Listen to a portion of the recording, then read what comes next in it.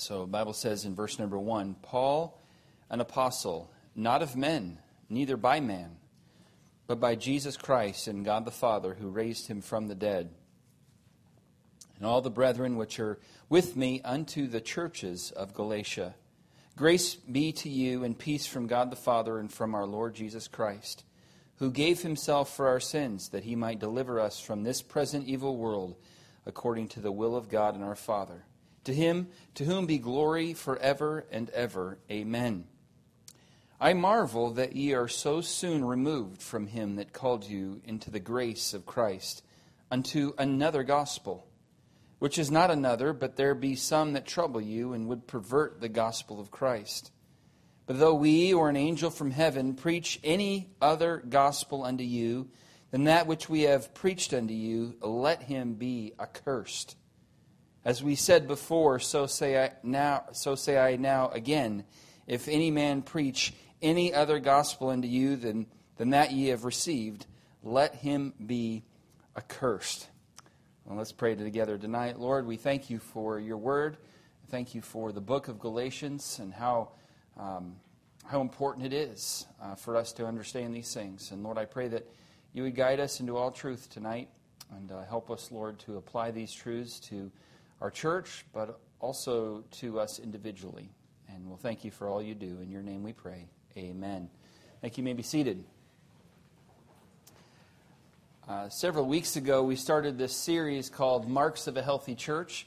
And what we've been doing is taking the churches of the New Testament that are highlighted, especially through the epistles there that the Apostle Paul wrote and others, and finding out what they complement and going, well, look, let's make sure that we have that same attribute and characteristic and quality in our own church here at Cornerstone Baptist Church. And so the idea is not that we should be looking at other churches out in this world, but let's look at the Bible and find out what God commends and what God highlights and praises in a church, and make sure that we're having those same characteristics as a church as well. And so we've looked at the first church of Jerusalem. Remember, we spent 3 weeks looking at that church there in the book of Acts, chapter 2. At the end of that chapter is it that first church began its ministry, and we looked at the different characteristics there. We looked at the church at Philippi. We looked at the church at Thessalonica. We've looked at the church of Colossae. And now we come to the book of Galatians. And so we've looked at one church each week, right? Well, tonight we're going to look at a multiple group of churches, because the book of Galatians was not written to the church at Galatia. It's written to the churches of Galatia. Look in verse number 2. And Paul's writing here, and all the brethren which were with me unto the churches, plural, of Galatia. So this epistle, this letter was written to a group of churches there in this region of Galatia. And there's some debate about exactly which ones, so we won't go into that tonight because we want to get into the meat of the message. But these churches is who Paul is writing to. Now, normally, as we go through this series, we've kind of looked at different good qualities that the Apostle Paul is highlighting and commending them and praising them for and kind of patting on the back before he gets into the rebuke. He doesn't really have any of that with this particular letter. He kind of skips all the niceties and says, we don't have time for that because there's something really pressing and urgent that needs to be addressed that's going on in these churches here. And so he doesn't have any, nice, hey, how you doing? I've heard how great everything's going over there. I do have a couple things to address. Like the church of Philippi, he couldn't really say enough good things about them. But when he gets to the churches of Galatia, he doesn't think of anything good to say about them. Because there's some real doctrinal issues going on in the church that he has to address. And he doesn't mince any words. He doesn't give a nice introduction and then he just goes right into it. He just jumps into it. So so tonight there's not any compliments that we can learn from in these churches, but there are rebukes that we can learn from and make sure that we avoid those those mistakes that this church was making and learn some things from this book that hopefully will not have a letter written to us, or the Lord would not want to write a letter like this to us, that we would prevent that from happening by including these particular qualities in our church. What are these qualities that I want to focus in on tonight? Well, let's jump into it. Number one, a healthy church is committed to the true gospel. A healthy church is committed to the true gospel. The main reason that this letter was written to these churches and that it was so sharp was because Paul was wanting to protect the purity of the gospel. Look in verse number 6. He said to them, after 5 just quick verses, to basically remind them who he was as an apostle and that he did indeed have authority to tell them the truth. And then he reminds them of what Christ did for them on the cross in verse number 4. Then he goes and jumps into it right now in verse number 6. I marvel. He says, I am blown away. My mind just cannot conceive this. I marvel that you are so soon removed from him that called you into the grace of Christ unto another gospel. He's like, I cannot believe can't fathom that this would happen. You know, you understood the gospel at one point. Now you've left that and departed from that gospel into another gospel. Verse 7, which is not another, but there be some that trouble you and would pervert the gospel of Christ. Though we or an angel from heaven preach any other gospel unto you than that which we have preached unto you, let him be accursed. Now, this is super strong language, and Paul is using as strong of language as he can because this is of utmost importance. Getting the gospel correct is absolutely essential. This is not just I kind of understand what the gospel is, but he says, you have perverted it, and as a result, those who do need to be accursed. And then he repeats it, just in case they weren't paying attention, just in case they didn't get it the first time, just in case they were kind of like, okay, that's just the Apostle Paul getting on his hobby horse. He said, look, as we said before, so say I now again. If any man preach any other gospel unto you than that which ye have received, let him be accursed. Paul often uses repetition to emphasize his meaning here, and he certainly does that with this particular topic because the gospel is of utmost importance. It cannot be overemphasized and overstated how important the gospel is. Now, Albert Barnes in his commentary on the word accursed here, he says, it is not improperly here rendered accursed or devoted to destruction. So let him be devoted to destruction. The Greek word is anathema. It's basically, the curse of all curses. It's not improperly here rendered accursed.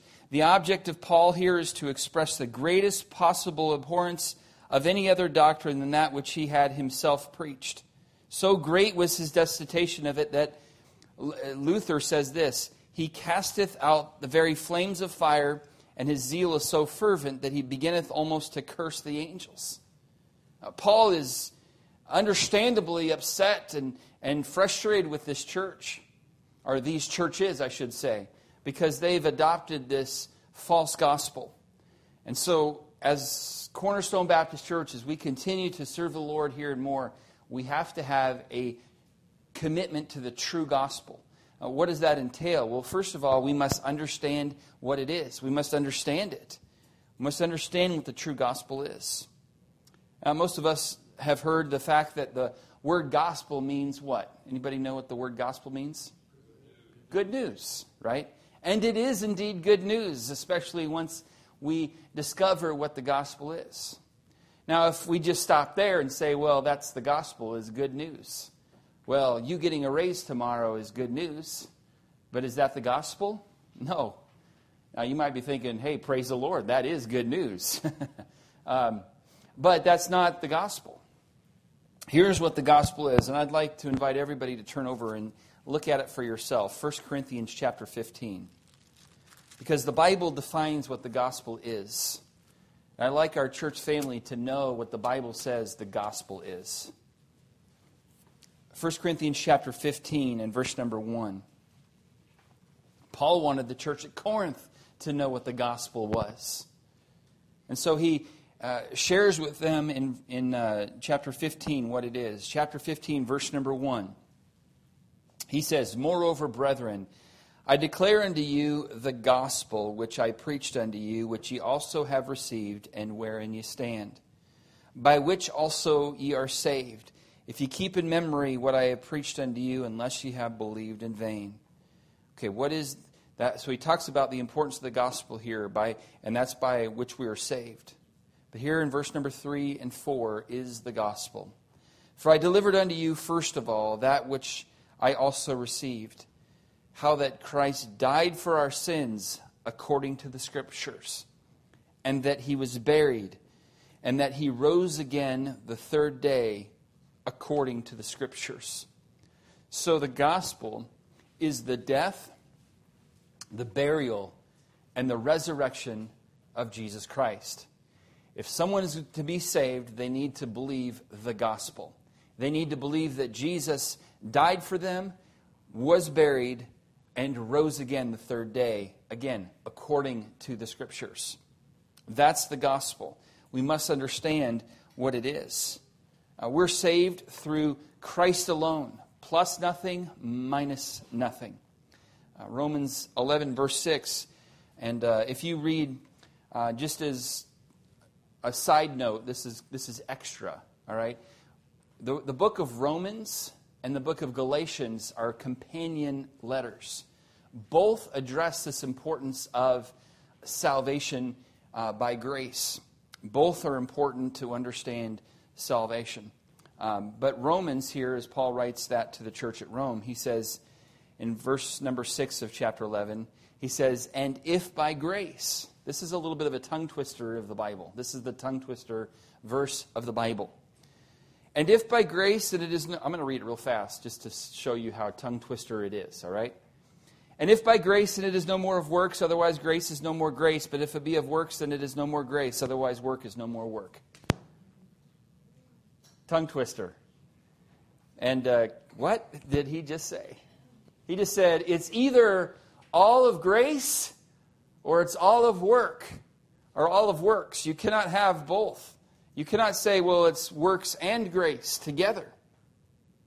And what was happening in the churches of Galatia, this idea of the gospel was being perverted, saying that you have to do certain things.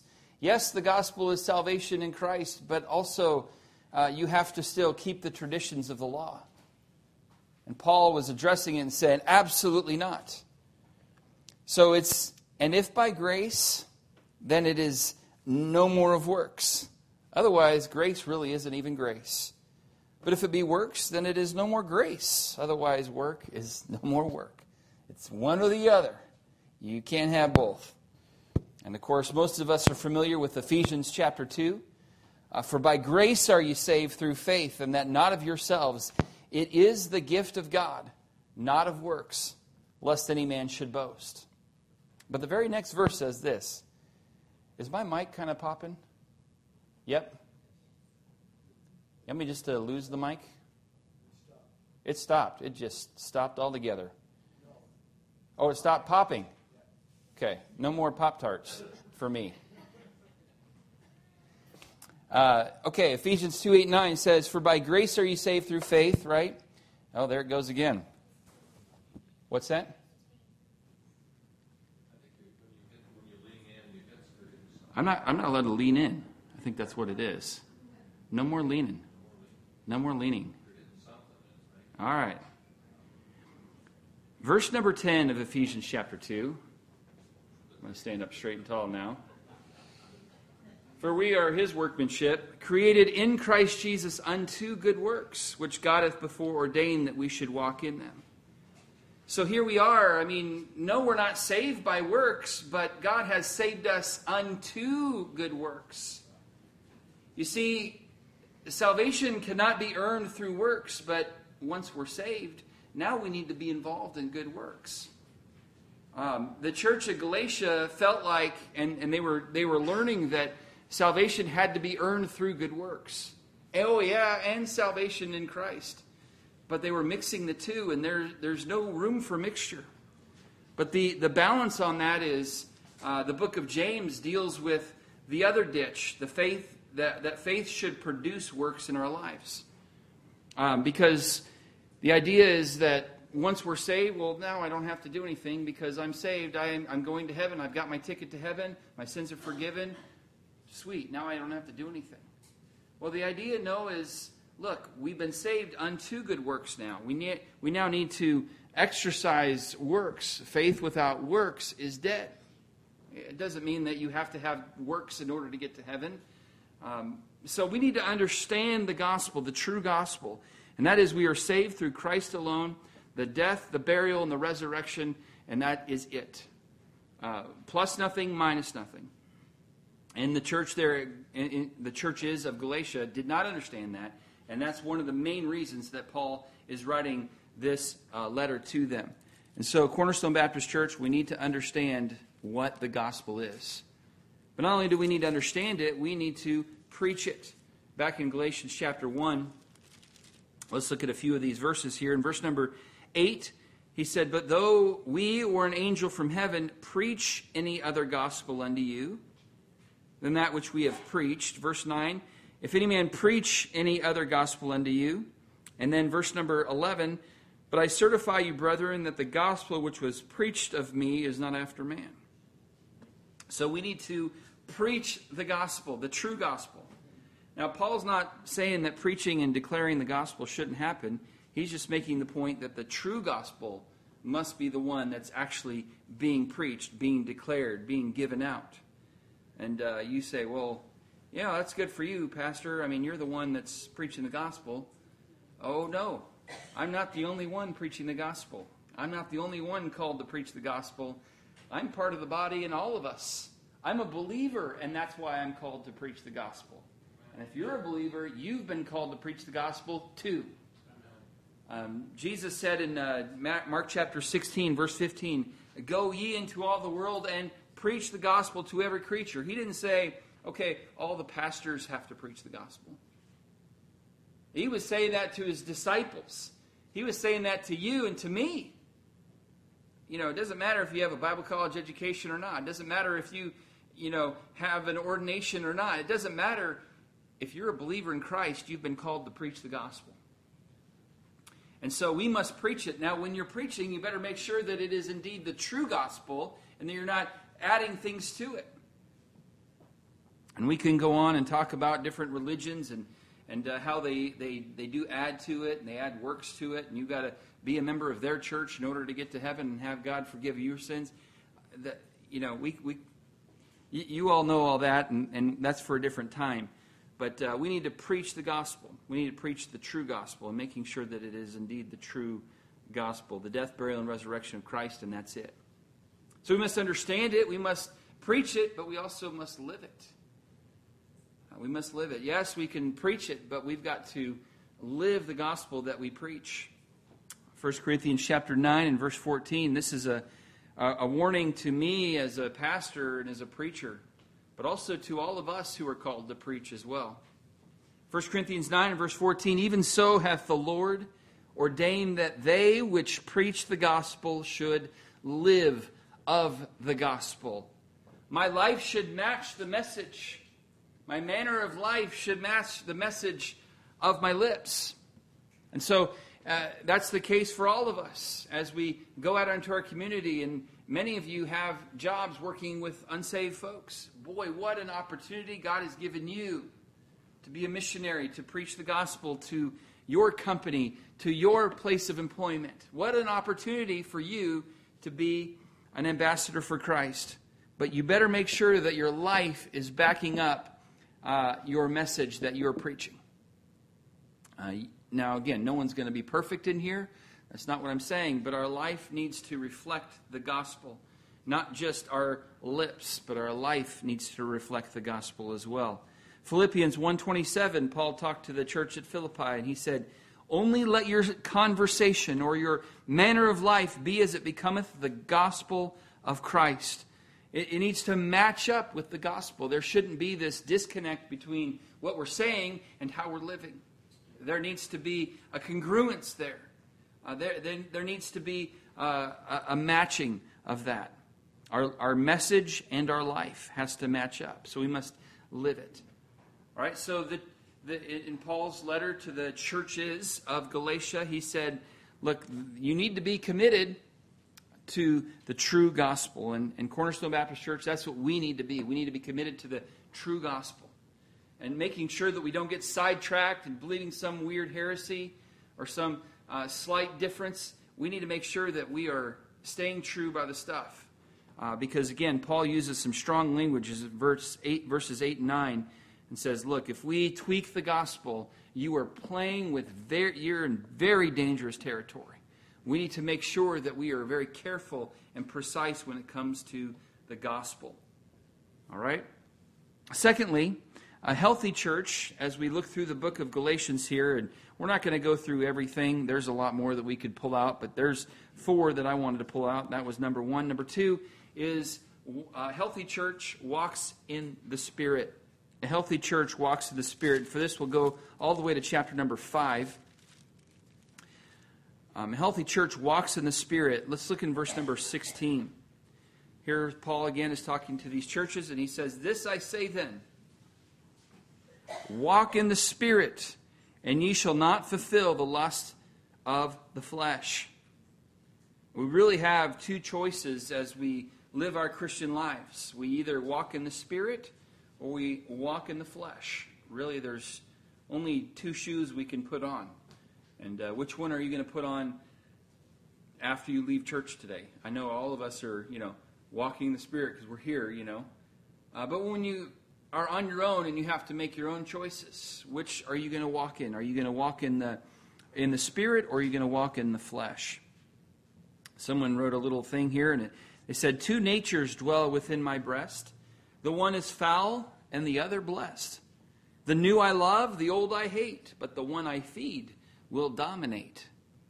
And you see the 2 natures that we have as believers. We have the new nature, and we have the old nature that still resides within. And the one that we invest in is the one that's going to come out. And Paul here mentions that in verse number 17 about the war that takes place in our lives between the flesh and the Spirit. Verse 17, "For the flesh lusteth against the Spirit, and the Spirit against the flesh. And these are contrary the one to the other, so that you cannot do the things that you would." There's a war that takes place, and the one that you feed the most is going to win. The one that you spend more time investing in is the one that's going to win those battles when they come. And they do come for all of us. I read about a lady named Chloe Jennings White. This is a pretty strange story. For most, the idea of being wheelchair bound would be a nightmare. But not so for this lady named Chloe Jennings White. It would be her dream come true. She was a 58-year-old, able-bodied woman who longs to lose the use of her legs. She says she's been dreaming of becoming a paraplegic since she was just 4 years old, after visiting with a relative who was confined to a wheelchair. She was so driven to become disabled, she had engaged in many dangerous activities like extreme downhill skiing in the hopes of accidentally, on purpose, injuring herself. Very strange. She once even rode her bike off a ledge, injuring herself badly, but not quite badly enough. When she realized that she could have hit her head and died, or broken her neck and lost the use of both legs and arms, she decided to pursue a more controlled means to disability. So she sought the help of a surgeon to sever the nerves to her legs. She found one willing to perform the surgery, but she didn't have the nearly $20,000 necessary for the operation. Can you imagine spending $20,000 to lose the use of your legs on purpose? That is not normal whatsoever. Chloe has been indeed diagnosed with a very rare psychiatric condition called Body Integrity Identity Disorder, or BID for short. Sufferers believe that permanent disability is their natural, most comfortable state as well as their destiny. Now, as believers, we're called to walk in the Spirit. Yet many of us feel more natural or comfortable walking in the flesh. It's like voluntarily confining ourselves to a wheelchair when we could be climbing on the mountaintops. The notion is as foolish as it is spiritually unhealthy. A virtual form of BID, believer integrity identity disorder. I mean, why would you want to live in a wheelchair, spiritually speaking? But that's what we do when we walk in the flesh. When we fail to feed the Spirit, we fail to grow in our walk with Christ, we, in essence, put ourselves and we disable ourselves from really fulfilling God's potential for our lives. Look, when we walk in the flesh, we're going to produce the fruit or the works of the flesh. Look here in verse number 19. Now the works of the flesh are manifest, which are these: adultery, fornication, uncleanness, lasciviousness, idolatry, witchcraft, hatred, variance, emulations, wrath, strife, seditions, heresies. And it goes on. Envyings, murders, drunkenness, revelings, and such like, of the which I tell you before, as I have also told you in time past, that they which do such things shall not inherit the kingdom of God. But when we walk in the Spirit, though, we then produce the fruit of the Spirit. Look in verse number 22. The fruit of the Spirit is love, joy, peace, long-suffering, gentleness, goodness, faith, meekness, temperance. Against such there is no law. So we're called here to walk in the Spirit. And when we do, when the pressures and temptations of life come, what's going to come out is the fruit of the Spirit. But if we're walking in the flesh and the pressures and temptations of life come, it's going to produce the works of the flesh. Okay, help me out tonight. If I had an orange here and I squeezed it, what's going to come out of that orange? Orange juice. Thank you. Are you sure grape juice isn't going to come out of that? You're sure? He's sure. Okay. What if I had a lemon? What would come out of that if I squeezed it really hard? Lemon juice. Boy, nothing gets past these kids. These kids are sharp tonight. When you're walking in the flesh and life begins to squeeze you, what's going to come out? The fruit of the flesh, which we read about in verses 19 through 21. A whole laundry list of sin and horrible things that bring regret and scars in life. We're walking in the Spirit, the pressures and temptation of life come, and it squeezes us. What's going to come out? Well, verse 22 and 23, the fruit of the Spirit. Love, joy, peace, long-suffering, goodness, faith, meekness, temperance. So life is going to press you. You're going to face temptation, and you're going to feel the pressure of life. But when we're walking in the Spirit, what comes out? Well, the fruit of the Spirit. When you're walking in the flesh, what comes out? The fruit of the flesh. So what's it going to be?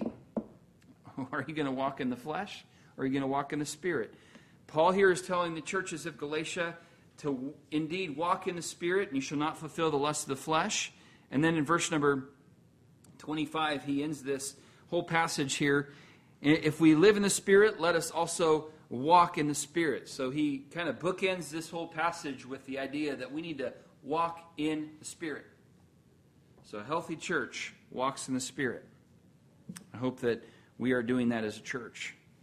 Number 3, another thing that, another quality of a healthy church that we find here in this book that he writes to these churches is, number 3, serve one another by love. A healthy church serves one another by love. And this is found in, and also in chapter 5, in verse number 13. He says, "For brethren, ye have not been called unto liberty, you've been called unto liberty." And we used to say that when I was part of Liberty Baptist Church, hey, you've all been called to Liberty Baptist Church.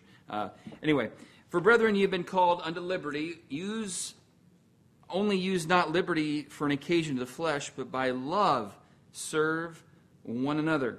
In verse 14, for all the law is fulfilled in one word, even in this, thou shalt love thy neighbor as thyself.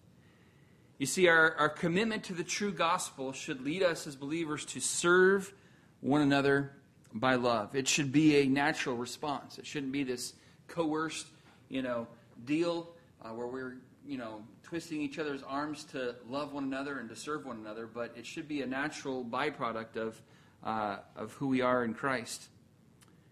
You ever notice that there's a lot of, and maybe you've noticed this, and those who work in the secular field, how there's a lot of leadership training out there, and you've got to take a lot of these courses to learn how to be good leaders. Have you ever seen a training on how to be a good servant? You probably haven't taken many classes like that or gone to many servanthood conferences. It's all these leadership conferences and learning how to be good leaders. But nowhere in the Bible does God lift up leadership. He lifts up servanthood. In fact, when Jesus met with his disciples in the upper room in the most intimate time with his disciples, before he was crucified, he chose to show them not how to be a dynamic leader or this motivational speaker or this tweet-worthy preacher. He taught them how to be servants. And that's what we need to be in our church. Not these superstars and heroes, but we need to be servants. In Galatians chapter 5 here, Paul says to them, don't use liberty for an occasion of the flesh, but use that liberty to serve one another by love. How is this shown? How are we able to show love? And there's a couple other verses here in this book that talk about how we can serve one another by love. How do we display this servant's attitude and the servant's spirit to one another? Well, we can be burden bearers. Be burden bearers. In chapter 6, verse number 1. He says, Brethren, if a man be overtaken in a fault, ye which are spiritual, restore such an one in the spirit of meekness, considering thyself, lest thou also be tempted. And then he says, bear ye one another's burdens, and so fulfill the law of Christ. To be burden bearers. Be willing to carry one another's burdens. That all of us have burdens that we're carrying, and we need to be careful not to carry so many burdens of others that we fall over. But be willing to bear one another's burdens, and don't just focus on your own burdens. Everybody wants to talk about their own burdens and complaining about how bad they have it. Why don't you find out what other people are going through so that you can help them through that? Romans chapter 15 is another instance here where Paul tells us to bear one another's burdens. Romans 15, verse 1, we then that are strong ought to bear the infirmities of the weak and not to please ourselves. Let every one of us please his neighbor for his good to edification, for even Christ pleased not himself, but as is written, the reproaches of them that reproached thee fell on me. So we need to be burden bearers. Romans 12 and verse 15 says, rejoice with them that do rejoice, and weep with them that weep. This needs to be a community where we're bearing one another's burdens, where we get to know one another to where we know the burdens are there. There's a lot of churches that the relationships are so shallow, you'll never know that someone is experiencing a burden. But help that not to be the case, Lord, here at Cornerstone Baptist Church. Help us to know one another so much that we know when someone's going through a burden and that we can indeed bear that burden. That is one of the dangers of being part of a large church, is the relationships are so shallow. You see each other at a service, hi, brother. And you might even get their name if you are lucky. And that's it. And not to say that the large churches are bad or that you can't have this mentality in a large church. It can happen, but it has to be deliberate. You have to work at it. But let's make sure that we know one another so that we know when someone is having a burden and going through a difficult time, where we're not just everything's wonderful all the time, because that's simply not the case. And folks, let's be willing to be honest and not have a martyr complex and just say, I'm going to deal with it all myself. You're part of a church family for a reason. There are people here who want to bear your burden and to help you and to encourage you, and you and I need that. So when you're going through a difficult time, I mean, we don't need to go around broadcasting it, but when there's a brother or sister that you trust, share that burden, because there's people who want to help bear that with you. And so I would say this, don't smother people, but do what you can to bear one another's burdens. Here's some ways: simply praying for them. When you know that someone's going through a difficult time, indeed take the time to pray for them. Don't just say that you're going to pray for them, but actually pray for them. Because, hey, I will pray for you is a wonderful statement, but what's even better is I prayed for you. Knowing that you actually did pray is a great encouragement versus a promise to pray that might actually not come to pass. Offer practical help. If there's a burden that you can do something practically to help ease that burden, do what you can. Again, don't go crazy with this to where you leave your family stranded because you're so busy helping someone else that you forget to bear your own family's burdens. But seriously, let's not just always think about our own little sphere of world and our only slice of the pie. We're all part of the body. And again, when I cut my finger, what happens? I don't just look at it and say, well, that's too bad. No, I get some other members of my body, and I go get some salve on it, and I clean it out, and I wash it. And these members are doing what they can to bear the burden of this member right here.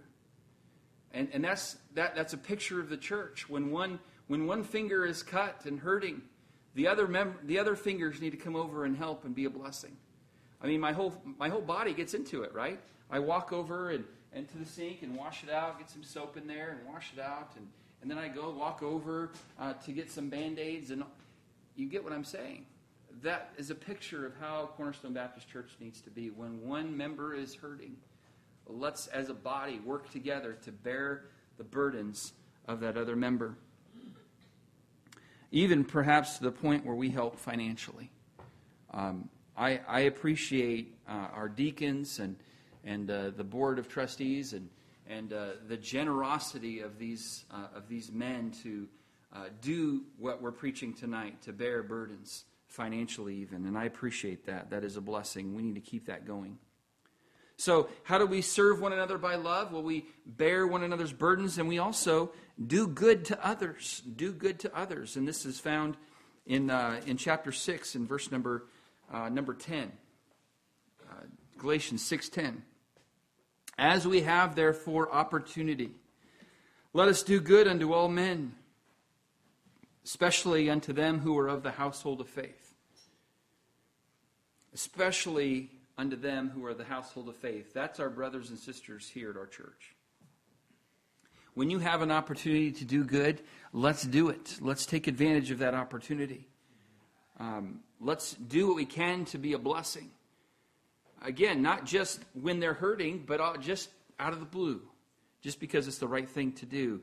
1 Thessalonians 5:15 says this, see that none render evil for evil among any man, but ever follow that which is good, both among yourselves and to all men. Romans 12:13, verse 13. Distributing to the necessity of saints, given to hospitality. So we need to be distributing to the necessity of those around us. 1 Timothy chapter 6, verse number 17. Charge them that are rich in this world. Okay, we'll stop time out right there. Charge them that are rich in this world. Guess what? That's you and that's me. We are rich in this world. There is no question on that. Charge them that are rich in this world that they be not high-minded. So don't be pompous and proud because God has blessed you. And it's just because of God's goodness in your life that He has chosen to do that. But He could just as easily take it away as He gave it to you. Just look at the example of Job in that. So don't be high-minded. And it says, nor trust in uncertain riches. Don't place your trust in the finances that God has blessed you with. Again, God could take it away in a moment. And then he says, trust in the living God who giveth us richly all things to enjoy. And then here's what we're supposed to, Paul or Timothy was supposed to charge those who are rich in this world to do. That they do good, that they be rich in good works, ready to distribute, willing to communicate. So God has blessed us, not for us to hoard our blessings. I remember we went through our series, Blessed. One of the messages of that series was blessed to bless. The reason we're blessed is not so that we can walk around and brag about how blessed we are. The reason we're blessed is so that we can be a blessing to others. And the reason that God has blessed you financially is not so that you can, accumulate more stuff for yourself, but that you can give more. That you can be generous and good to others. In other words, I would say this: find ways to bless the people in this church. Look for opportunities to do good to your brothers and sisters in Christ. Here's just a couple ideas. There's plenty more that I'll let the Lord give you. But offer to have someone in your home for a meal. And we've talked about that a few times. I would encourage you to get together with somebody and have a meal with them. If your house is not company ready, that's okay. Maybe meet at a restaurant or something and have a meal with someone. Develop that relationship. That is doing good to others when you show interest in someone else in our church. I would say here another opportunity or another idea is to write an encouraging note or text or email or whatever form of communication you use. If you send direct messages through Instagram as your form of communication, then do that. Be a blessing and write an encouraging something, some way to get to someone else in our church, okay? How about just giving a gift to someone just because you were thinking about them and you want to be a blessing? You see, we need to serve one another by love, and we do that by bearing one another's burdens, and we do that by doing good to others. Fourth thought, and last thought for tonight, and that is a healthy church is faithful. A healthy church is faithful. Galatians 6 and verse number 9 says, "And let us not be weary in well-doing, for in due season we shall reap if we faint not." Let us not be weary in well-doing. And I believe at Cornerstone Baptist Church we're well-doing right now. Now, that's not to say there's not room for improvement. Certainly there is. Certainly we could do well more. But I think we are doing well. And I would just say this: let's keep doing well. Let's not get tired. And I know that there are seasons that get tiring. We just got through kind of a busy season with a missions conference and then the push for Easter, trying to get all those flyers. And it was kind of a lot. And then we have VBS coming up. I realize that there are seasons that are busy, but and we can get tired. But don't get too tired to the point where we quit, when we give up. Let's stay faithful. Let's not quit. In Proverbs 20 and verse number 6, "Most men will proclaim everyone his own goodness, but a faithful man who can find?" There's a lot of people who say, "Oh yeah, I'm pretty good. We're a good church." But God's looking for a faithful church. And He's looking for a church that's going to stay by the stuff and stay faithful. And He's looking for Christians who are willing to stay faithful as well. 1 Corinthians 15, verse 57, "Thanks be unto God, which giveth us the victory through our Lord Jesus Christ. And because of that, therefore, my beloved brethren, be ye steadfast, unmovable, always abounding in the work of the Lord, for as much as you know that your labor is not in vain in the Lord." Stay by the stuff. Stay faithful to Christ. One of the biggest boxing matches of the 20th century took place on November 25th, 1980. I was 4 years old. Yes, I am old. Took place on this biggest boxing match of the 20th century, and it took place at the Superdome in New Orleans, Louisiana. It was a rematch between Sugar Ray Leonard and Robert Duran. Duran had won the previous fight and was the favorite the second time around. He had a record of 72 wins and just one loss, and he had won his last 41 fights. That is some winning streak. Well, the rematch was a close fight. Only a point or two separated the two fighters on the judges' scorecards. But then something unthinkable happened in the 8th round that no one expected. Roberto Duran turned to the referee and spoke 2 words. Anybody know what those were? No mas. No more. That's Spanish for no more. You see, he quit. He wasn't injured. He wasn't cut. He was simply frustrated, and he had enough. Here's a fighter who was one of the best to ever step into the ring. He won a total of 103 fights, but when anyone mentions his name today, the first thing that comes to mind is no mas. People remember the day that he quit. Look, we've all had times we felt like saying no mas.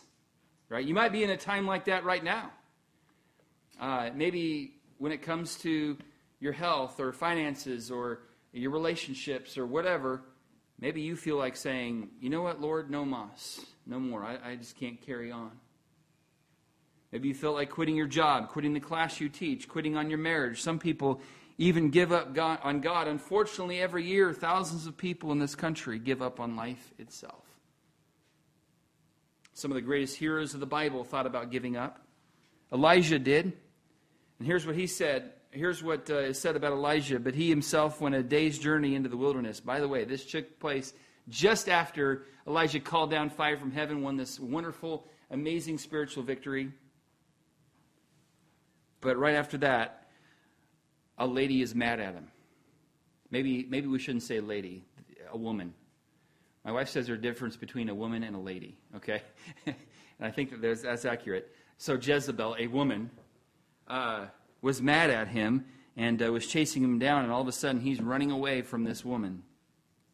He went a day's journey into the wilderness, came and sat down under a juniper tree, and requested for himself that he might die and said, "It is enough. Now, Lord, take away my life, for I am not better than my fathers." In other words, Elijah, in essence, said, no mas.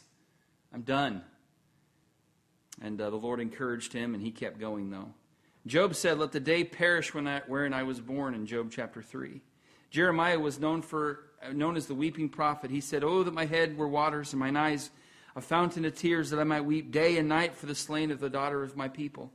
Oh, that I had in the wilderness a lodging place of wayfaring men, that I might leave my people and go from them. For they be all adulterers, an assembly of treacherous men." He was tired of the battle. But they didn't quit, and I'm thankful that they didn't. Proverbs 25 and verse number 19. "Confidence in an unfaithful man in time of trouble is like a broken tooth and a foot out of joint." How many have ever had a broken tooth? Would you raise your hand? Anybody like that? Oh, there's several hands. I had a broken tooth. In fact, my two front teeth are fake. Not even real. You all thought they were. Fake news. Fake as the day is long. This one right here is an implant. Had screws. I have a screw into my jaw right now that's holding this tooth into place. What happened when I was a young man, I was riding a skateboard on my knee. I don't know if that's how they intended a skateboard to be rode, but that's how I rode it. And I had a string tied to the back truck of that skateboard, and attached to that little rope was a little wagon. And I was going real fast on my sidewalk, and there were mailboxes on the sidewalk. Not sidewalks like not mailboxes like they have here that look like little houses made out of concrete and bricks and all that. These were just little poles in the ground, and I was going really fast one day, and one of the times I went past the mailbox, the string went past the mailbox, but the wagon didn't. The wagon caught that mailbox pole, and so everything stopped except for Eric. Eric kept going, and the first thing to hit the ground were my two front teeth. And so this broke pretty close to the gum line, and this one chipped real bad, and I thought I was going to die. I mean, I really did. I thought the whole world was going to end. And it was terrible. A broken tooth was no fun. It's been expensive. It's caused problems. Since I got this implant, it's been great. But other than that, from the time until I got the implant, it had caused problems and problems and expenses and expenses. God says confidence in an unfaithful man in time of trouble is like a broken tooth and a foot out of joint. When you and I aren't faithful, when you and I decide to quit in time of trouble, It's worse than a broken tooth. And so we need to be faithful. 1 Corinthians 4:2, I'm almost done, so thanks for hanging with me tonight. 1 Corinthians 4:2 says, "Moreover, it is required in stewards that a man be found really talented." No. Really successful? No, that's not what it says. A man would be found, what? Faithful.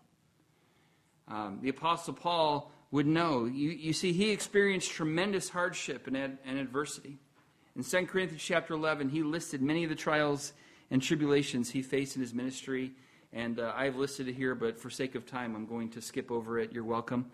But 1 Corinthians chapter 11, or 2 Corinthians chapter 11, he lists a lot of the trials and difficulties that he experienced. I would encourage you to read that. And when you think you're having a bad day, just go, okay, well, maybe I don't really have that bad of a day because of what Paul experienced. But you see, he didn't quit in spite of it all. He stayed faithful. In fact, in 2 Timothy 4 and verse 6, Paul tells Timothy, "I am now ready to be offered.